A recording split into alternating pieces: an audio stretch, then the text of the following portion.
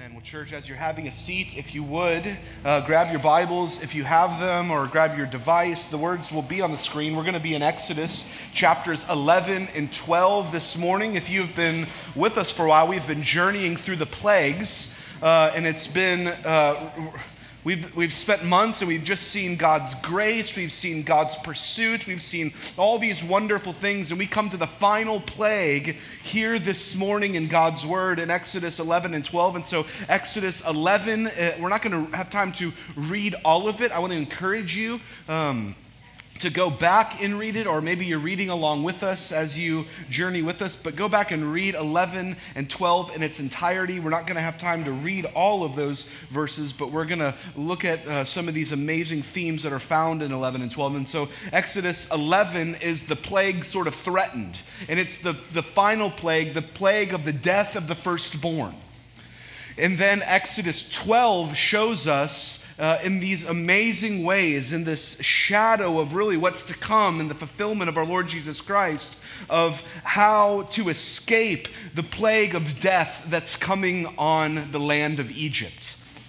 And we then see what's called the Passover, and the story of the Passover. Many of you have heard that word, and this is where we see this instituted in God's instruction for his people during this final plague of God sending his judgment on the Egyptian people and their false gods. So what we see here is, I'm gonna say some things, and we're gonna see some verses, and we're just gonna begin to walk through Exodus 11 and 12 and see all that God is doing.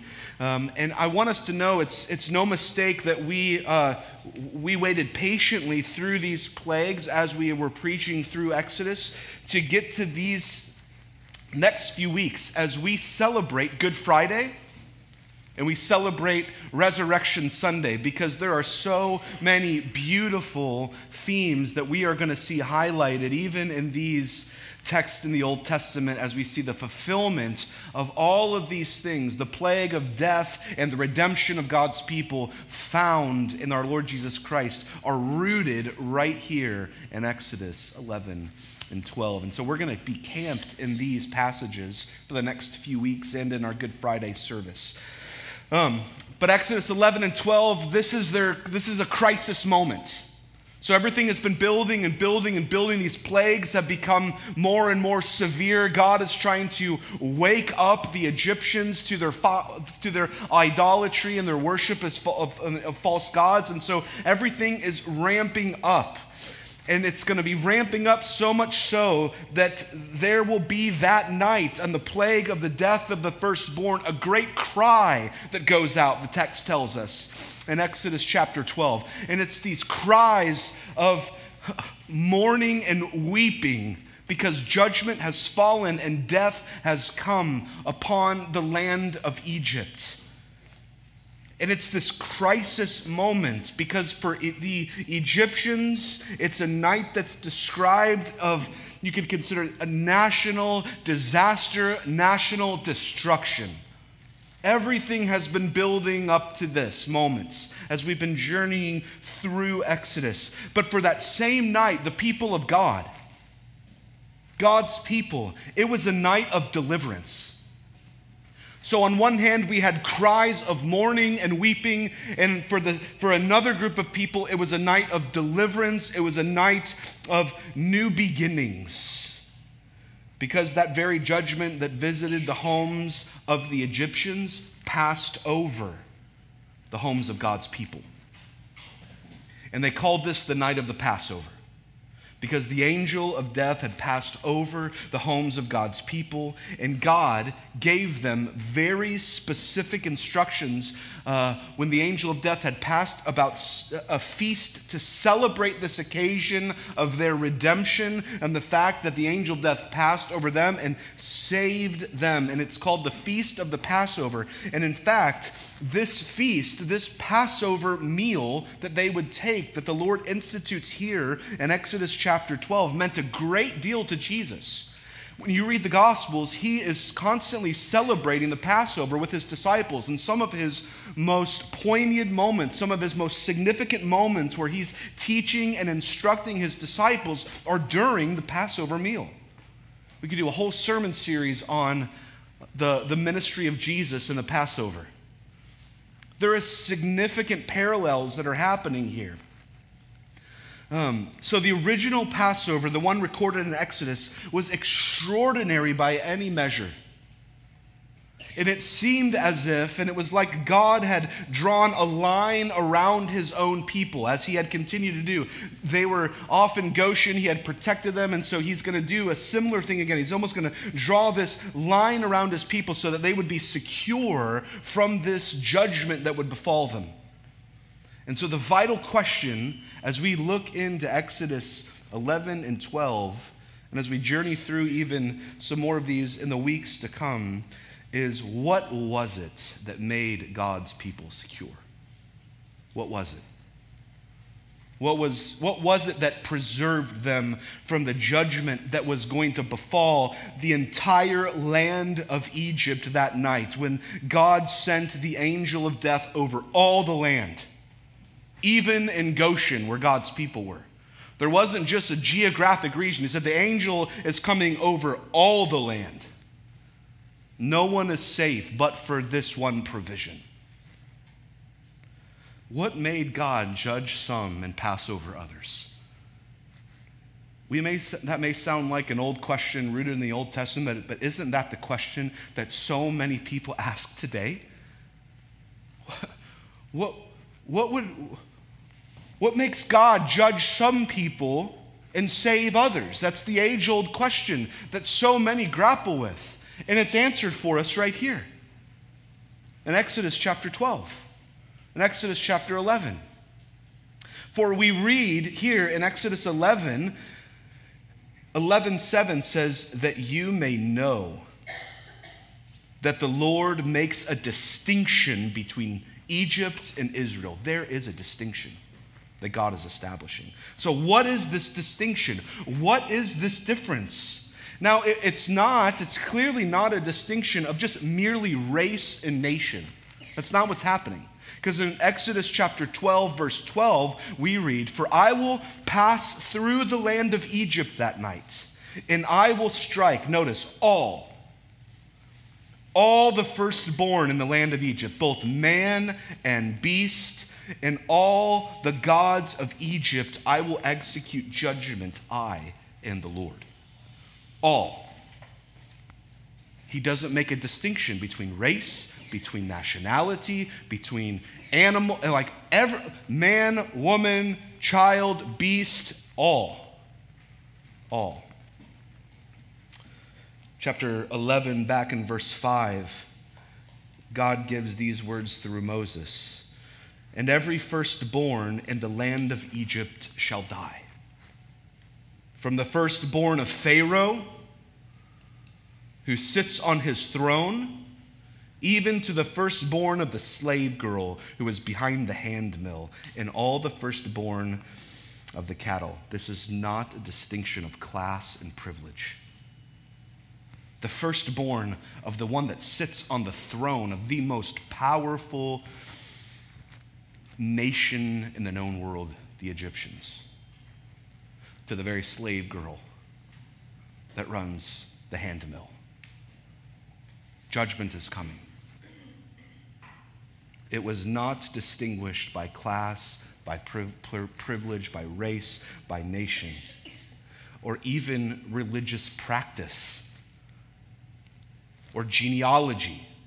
Exodus 12:29, we read again similarly. "At midnight, the Lord struck down all the firstborn in the land of Egypt, from the firstborn of Pharaoh, who sat on his throne, to the firstborn of the captive, who was in the dungeon, and to the firstborn of all the livestock." It doesn't matter what family you've come from. It doesn't matter that you're a really good, moral, upright person. It doesn't matter that you live in a morally upright place, or that you've done all the right things, or that you've said all the right things, or that you have thought all the right things, or that you, whatever it is, all. All. But nonetheless, there is a distinction. God is making a distinction between the Egyptians and his people. God draws the line, and it is described in verses 7 and verse 13 in Exodus chapter 12. The provision that God made. Take a lamb and slay it. Verse 7, Exodus 12. Then they shall take some of the blood of the slain lamb and put it on the 2 doorposts and the lintel of the house in which they eat it. And then verse 13, skip down. And the blood shall be a sign for you on the house where you are. And when I see the blood, I will pass over you. Church, the mark of those that would be saved, the mark of those who would be the people redeemed, were the people sheltering beneath the blood of the slain lamb. That was the only mark that saved them. That was the distinction. Not where they've come from, not their class, not their privilege, not their society, not their nationality, not their anything. What saved them was that they sheltered under the blood of the Lamb that was God's provision for them. Friends, that was the distinction. And wherever they were in Egypt, they were a people sheltering under the blood of the slain lamb. Now, our time in Exodus, we've regularly reminded ourselves, and as we've walked through this, that the Old Testament, especially in Exodus, as we've seen over the months we've been journeying through this book, is almost this great picture book for us.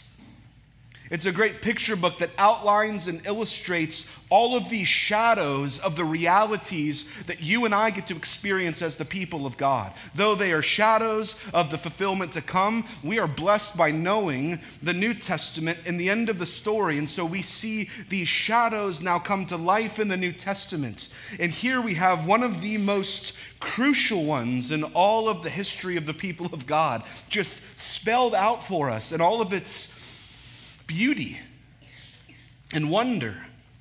And we see it come to fulfillment in the coming of our Lord Jesus Christ. And perhaps more than any other place, we see the crux of Jesus' ministry, that he is the fulfillment of all of these things we've been reading about right here. How do we know that? How do we know we're not just making these sort of jumps? Well, I don't know, that may be a stretch.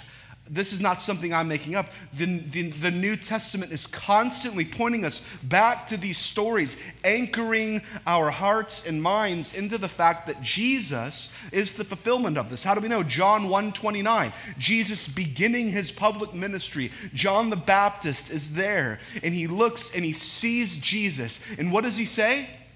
Behold, the Lamb of God who takes away the sins of the world. There he is. There's our Lamb of God that God has provided for us. He is the one that will cover us so that the angel of death will not come for us and we might be a redeemed people. There's the one. That's the Lamb of God. And when Paul is writing to the Christians in Corinth, he says, Christ, our Passover, is sacrificed for us. Paul points us back to the institution of this moment in Exodus 12. It says, Jesus is now our Passover. Jesus is.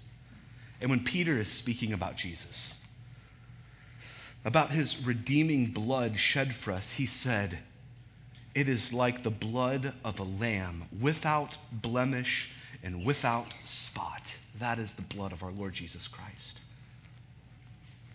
It's all over. So I want for us to consider Christ our Passover lamb here this morning.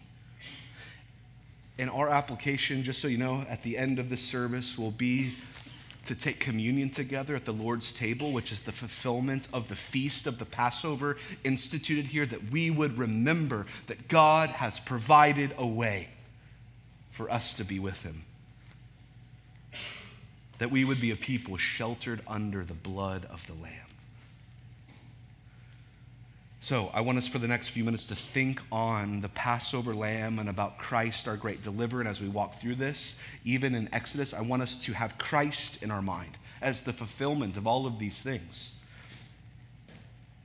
I want us to consider that in light of the fact that for the people of Israel, that night, nothing mattered more in all of the universe for them, that they should have the Lamb of God that he provided, and that they should be sheltering under the blood of the Lamb that night.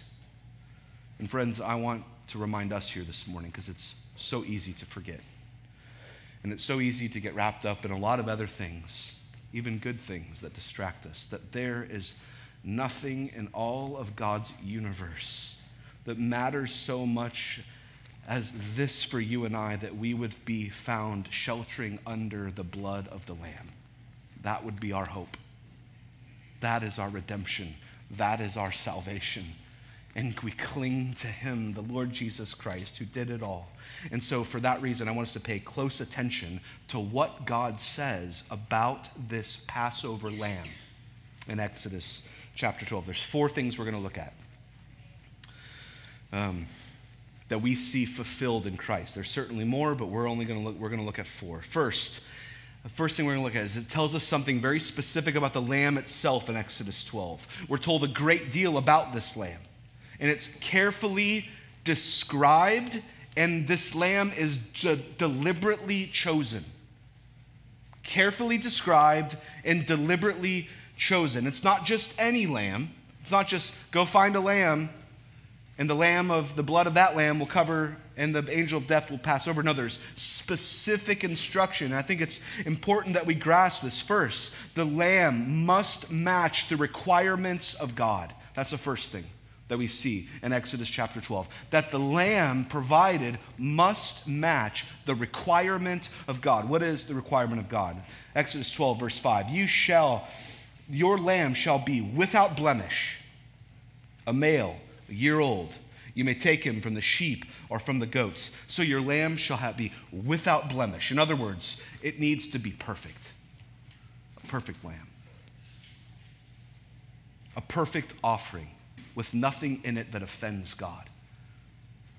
A perfect, spotless lamb without blemish. That is why, friends, the New Testament goes to such great lengths to tell us that Christ, our Passover lamb, is a perfect offering for the sins of men and women. He is holy, he is undefiled, he is without sin, he is without spot. He is the Lamb of God without blemish.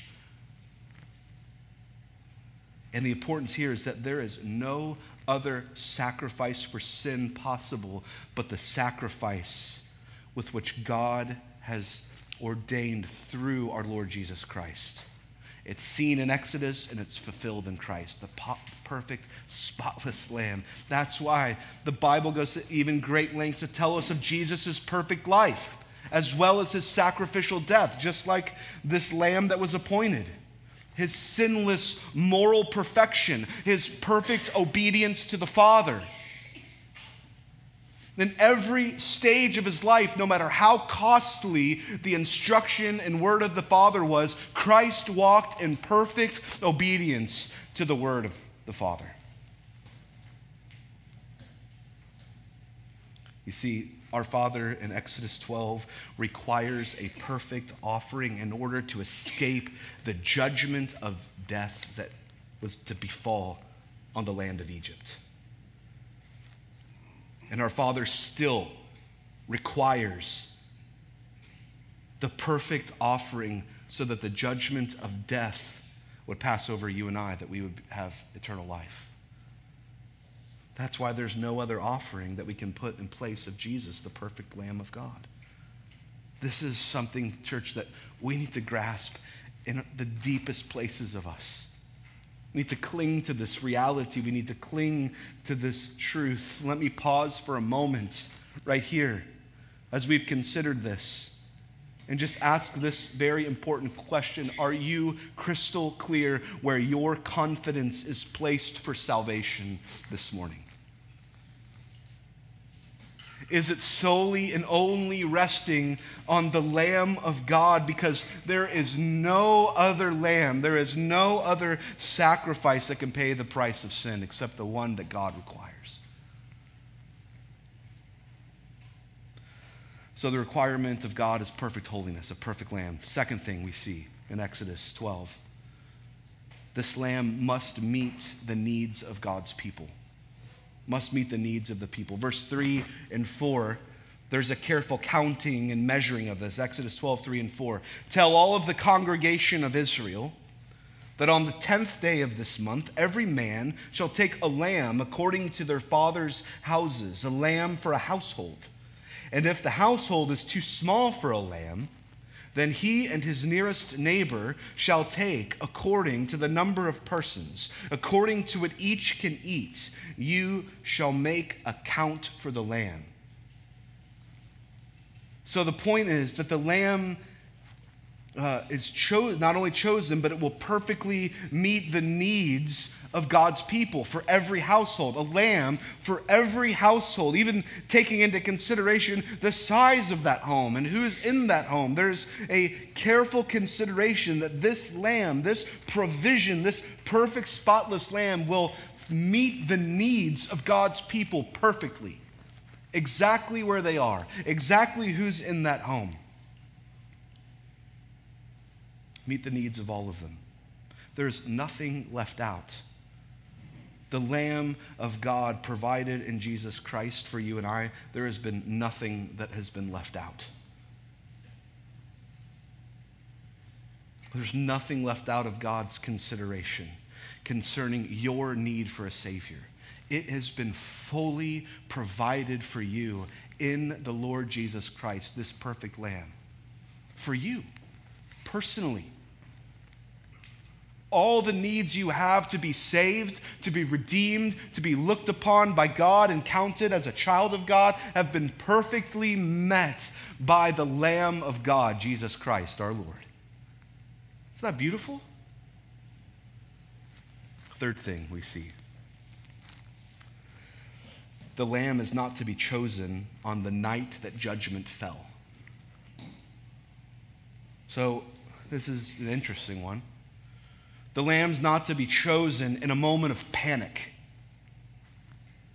The lamb's not to be chosen when, oh my goodness, quick. The lamb needs to be brought into the home. The lamb needs to be brought in when they had time to consider what was in front of them. For example, verse 3, tell all the congregation of Israel that on the 10th day of this month, every man shall take a lamb according to their father's houses, a lamb for a household. And then down in verse 6, and you shall keep it until the 14th day of this month, when the whole assembly of the congregation of Israel shall kill their lambs at twilight. Now, one of the reasons, I think, obviously, is that they would bring this lamb in earlier, or days before that the sacrifice was made, was so that they could evaluate this lamb to make sure it was in fact a perfect, spotless lamb without blemish. Right? But I believe there's another reason that is to be considered here, so that the people of God would be prepared for what was before them. That there might not be a rushing on the day of judgment. This difficult day. They wouldn't be caught off guard. That the people of God might have all their provisions secure under the blood of this lamb provided. Now, church, just quick application. We all lead almost unthinkably busy lives. I talk to many of you. The most common thing I hear from 99% of you, how are you? So busy. Exhausted busy. Flustered busy. Rushing about from one thing to the next constantly. And I know that's life, and I know that for many of us it's a season. I am guilty of it just as much as the next person, of rushing about. I think we need to consider here that God doesn't want us rushing about our lives and missing the most important things in our lives. That the Lord Jesus Christ would be something precious to us, that we would have time to consider him, that we would make space, that we would consider what God says of us and him, and that we wouldn't just be rushing about, or we'll get to that spiritual thing one day when my life calms down. I'll get to serving the church one day when my life calms down. I'll get to really feasting on the word of God one day when my life calms down. I'm learning that it doesn't ever calm down. We just fill it with new things. Church, let's all collectively maybe slow down a bit so that we might consider what God has done for us, that we might savor this one that was provided for us, that we now have life. And the New Testament says in Jesus, life to the full.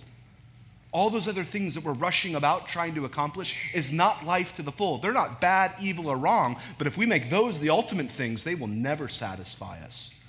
Jesus is the only one that gives us life, and life to the full. Let's slow down and consider him and not wait and say one day. Do not delay, church. Let's make sure now, today, we're sheltering under the blood of the Lamb. That is the most important thing. The Lamb that perfectly meets the requirements of God and the requirements of men and women. There's no other Lamb. There's no other name. There's no other hiding place. Now, God also speaks about the blood of this Lamb in Exodus chapter 12. And it's important because the blood, I know this is like, oh my gosh, this is a heavy sermon. Well, yeah, it's a heavy plague. It's the very last one, right? But it's a wonderful one at the same time. But the blood is the very significance of this lamb. Why was the lamb provided? As a sacrifice. And the text tells us that the blood has even things to say, that this lamb was chosen for death. And this is what the blood signifies. It signifies life offered up sacrificially in death. And that this lamb that was provided was appointed for judgment, so that God's people would not taste judgment. Just like we read about Christ. Like a lamb led to the slaughter was Jesus. That tells us in the scriptures. And when this judgment went out over all of Egypt, over the firstborn that night, there was also judgment that went out to every lamb in that house, in every household. Think about that. It wasn't just judgment over Egypt, but judgment came upon the house of the people of God, but it was brought down upon this lamb, this perfect, spotless lamb without blemish in every house of God's people. Blood speaks in two directions. It speaks upward to God and outward to men. It speaks to God, verse 13, Exodus 12. And when I see the blood, this is God, I will pass over you, and no plague will befall you to destroy you when I strike the land of Egypt. So it speaks to God. I see this blood. I will pass over you. Now God's judgment and wrath and anger were going out against Egypt that night, and the sins of men that are laid bare, their worship of false gods, their idolatry, all the things is apparently turned away by the blood of this lamb that God sees. The angel of wrath and death going out over the land. And the one thing, the only hope they have is that the blood will turn God's wrath away from that home because of the shed blood of the lamb.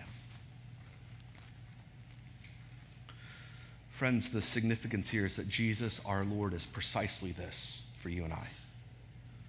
The blood reaches up to the very throne of God, to the very heart of God, and he turns his wrath and his judgment against us because of our sin and rebellion, and he passes over us because of the blood of our Lord Jesus Christ.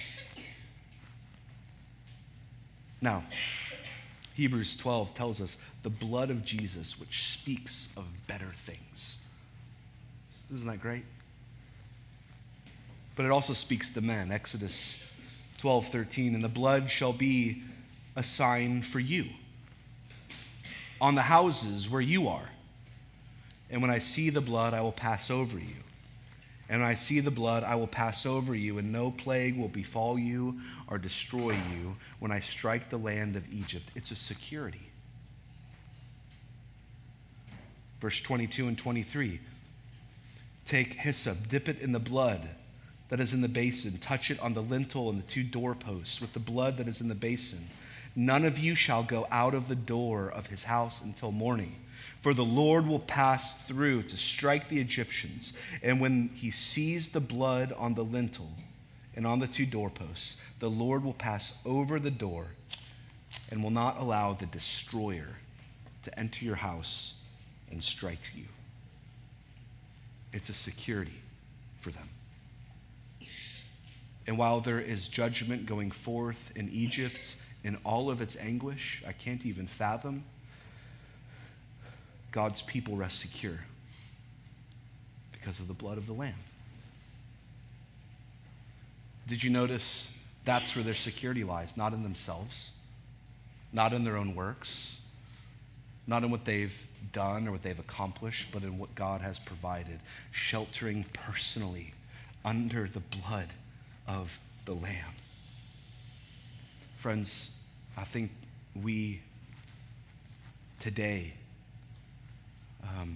are in real danger of trying to find shelter in a general sense of maybe Christian tradition, or maybe the Bible Belt, or maybe the sort of evangelical sort of bubble that many of us operate in and talk about, and it just maybe it's just part of the fabric of culture, which is not bad. But if we place our hope in a general sense that I grew up in a good family and I know all the right things to say, but I've not personally taken shelter under the blood of the Lamb, I am exposed.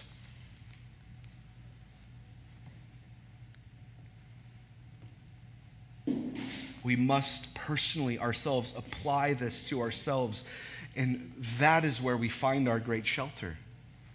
That is where we shelter. And the way it works is this, that we as a people of God, and even they as the people of God in Exodus, are called by faith to trust in the very promise of God and his provision. And that's still you and I today. We don't make it up. We don't try to find our way. We trust in the promise of God that he has provided a way for us. And we cling to that. And that is our great hope. And God covenants with his people that he will, in fact, take the death of a slain lamb and the blood that it shed and apply it to a home as a substitute for the death of the firstborn, the plague that will befall the land. And that's God's covenant that he makes with his people. It's his promise. And that's why, if you remember all the way back to Exodus chapter 4, God calls Israel my firstborn. Isn't that interesting? They're my firstborn because I protect them. And they're sheltered under the blood of the Lamb. And it's Jesus who fulfills all of this, as Isaiah tells us about Christ. In Isaiah 53:5, he was pierced for our transgressions. He was crushed for our iniquities. Upon him was the chastisement that brought peace, and by his wounds we are healed. There is judgment, you see, either on the Lamb of God or on us. And it was like that night in Exodus 12, and it's like that for us today, that we would have Christ as our Passover. Third, he speaks about this feast of the Lamb. Exodus 12:8. And they shall eat the feast that night, roasted on the fire, with unleavened bread, and with bitter herbs they shall eat it. The bitterness, no doubt, reminds them of the land of Egypt and the slavery that they had endured. In Exodus 12:14, he goes on, this day shall be for you a memorial day, and you shall keep it as a feast to the Lord throughout your generations. This is something they were to always remember. It would be to mark them. Throughout all your generations, as a statute forever, you shall keep it as a feast. Now, this feast, as they were to engage in, you and I are to engage in also. It's the blood of the Lamb speaks to Christ to save us.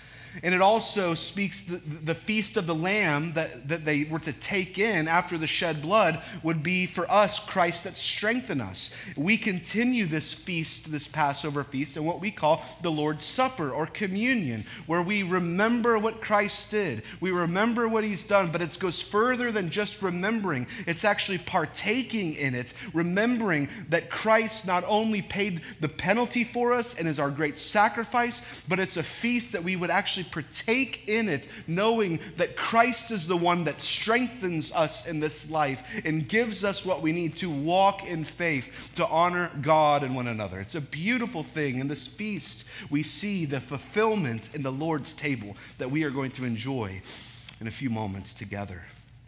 The point is this, is that the Lamb of God is of total sufficiency for God's people. Jesus actually interprets this for us. I'm not just making this up.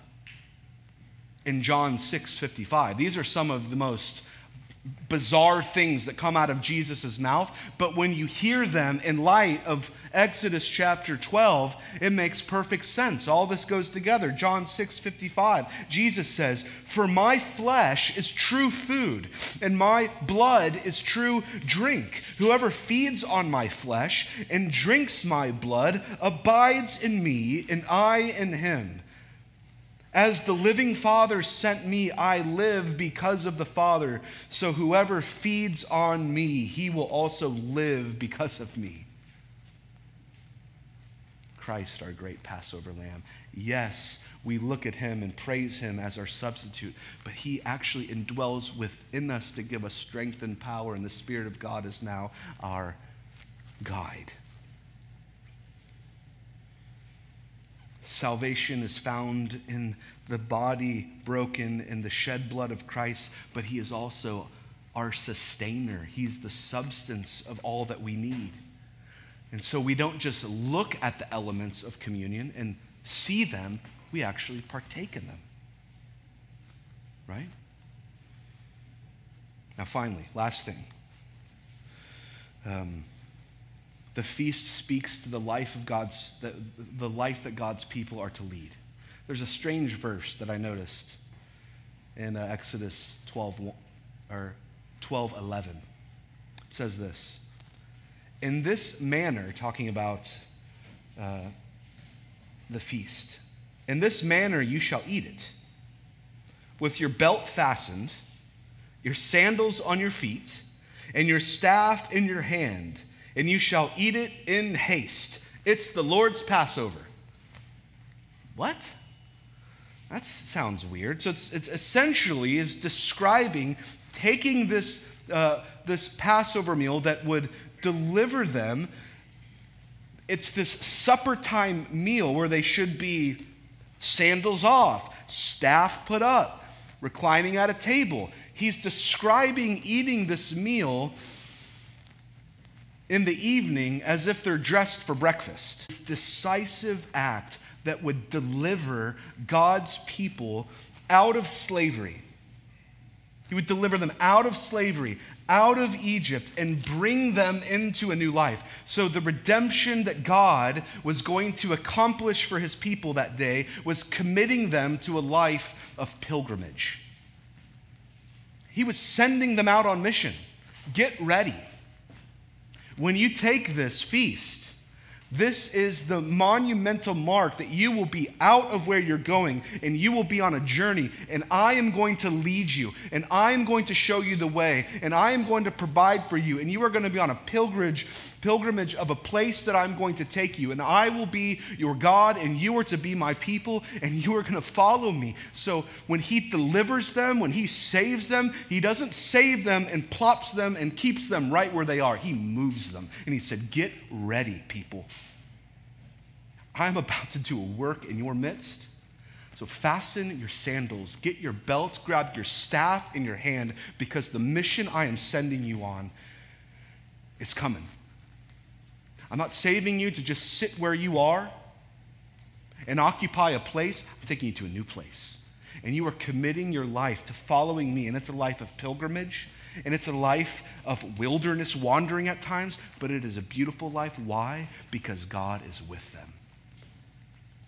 A pillar of cloud and a pillar of fire I will be with you. And he is going to lead them, and he is going to provide for them. And God does the same for you and I, church. He calls us to this feast of the Passover, the communion table, so that we can feast on Christ in our hearts by faith, knowing that he calls us from this place, not just to sit and hear, but to go. Knowing Christ sustains you, and God leads you, and his word is a guide, and the blood of the Lamb is your shelter and your safe refuge, and he has saved you, but he saved you not to keep you where you are, but so that we might be a people that would go. We'd be people on the move for his purposes, for his glory, for our good, together. And we are called on this same pilgrimage to follow where he leads. And sometimes he calls us to places that seem, I can't do that. But church, would we be a people that said, not my will, but yours, Father? Let's go. If you're calling me, I want to go and follow. And Lord, may your word be a lamp unto my feet, knowing that you have saved me, you can guide me. And we're on this pilgrimage together with God as our good shepherd, living a life of faith and devotion until that day when he teaches us the new song of the redeemed, when we see him face to face, when we learn to sing, worthy is the Lamb that was slain to receive honor and glory and dominion and power that we read about in Revelation in the last days. That we're on this pilgrimage, so he's preparing us to just sing that song. Worthy is the Lamb that was slain. It was all worth it. Were there road bumps? Yes. Was it hard sometimes? Yes. Was it beautiful? Yes. Because the blood of the Lamb.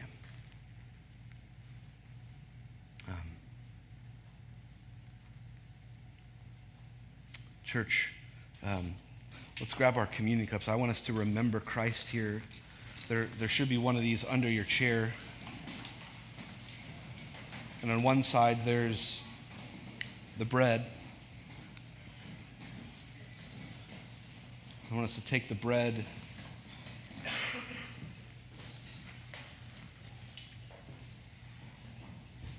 And church, this bread represents the body of Christ that was broken for us, that hung on a cross for our redemption, for our salvation, that God provided the perfect lamb for you and for me. It doesn't matter what we look like. It doesn't matter our family history. It doesn't matter where we grew up. It doesn't matter even what we've done. God has provided for us everything that we need in Christ so that we may be with him. This is the body of Christ broken for you, church. Let's take the body of Christ together.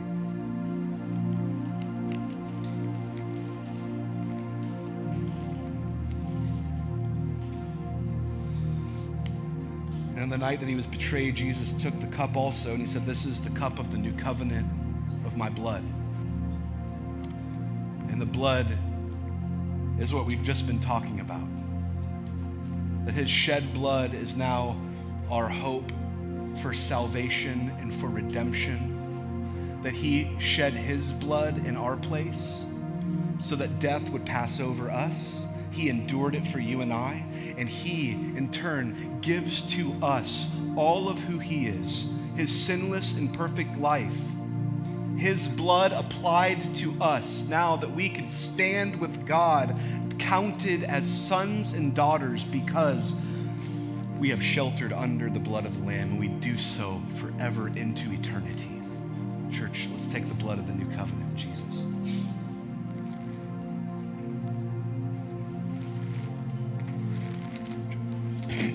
Excuse me. Let's pray together, church. Lord Jesus, we give you honor. We thank you, God, that you have provided the perfect Lamb for us personally. God, who met the exact requirements of all that you demanded for us, God. And not only that, God, he met our very personal needs perfectly to cover our sin and rebellion, that we would be saved and rescued. And God, thank you that you didn't just save us and keep us where we were, but you are God that now has sent us out in obedience in this pilgrimage to proclaim the goodness and the excellencies of him who saved us out of darkness and into the light. Help us to be a people sheltering under the blood of the Lamb, not in any of our own confidence, but in all that he's done for us. And Lord, may you do a work in our midst to see more people come to know and worship the one true God that brings life where judgment is coming, God. You are our only shelter and refuge. May we cling to you, Lord Jesus. It's in his name we pray these things. Amen. Let's stand and worship him, church.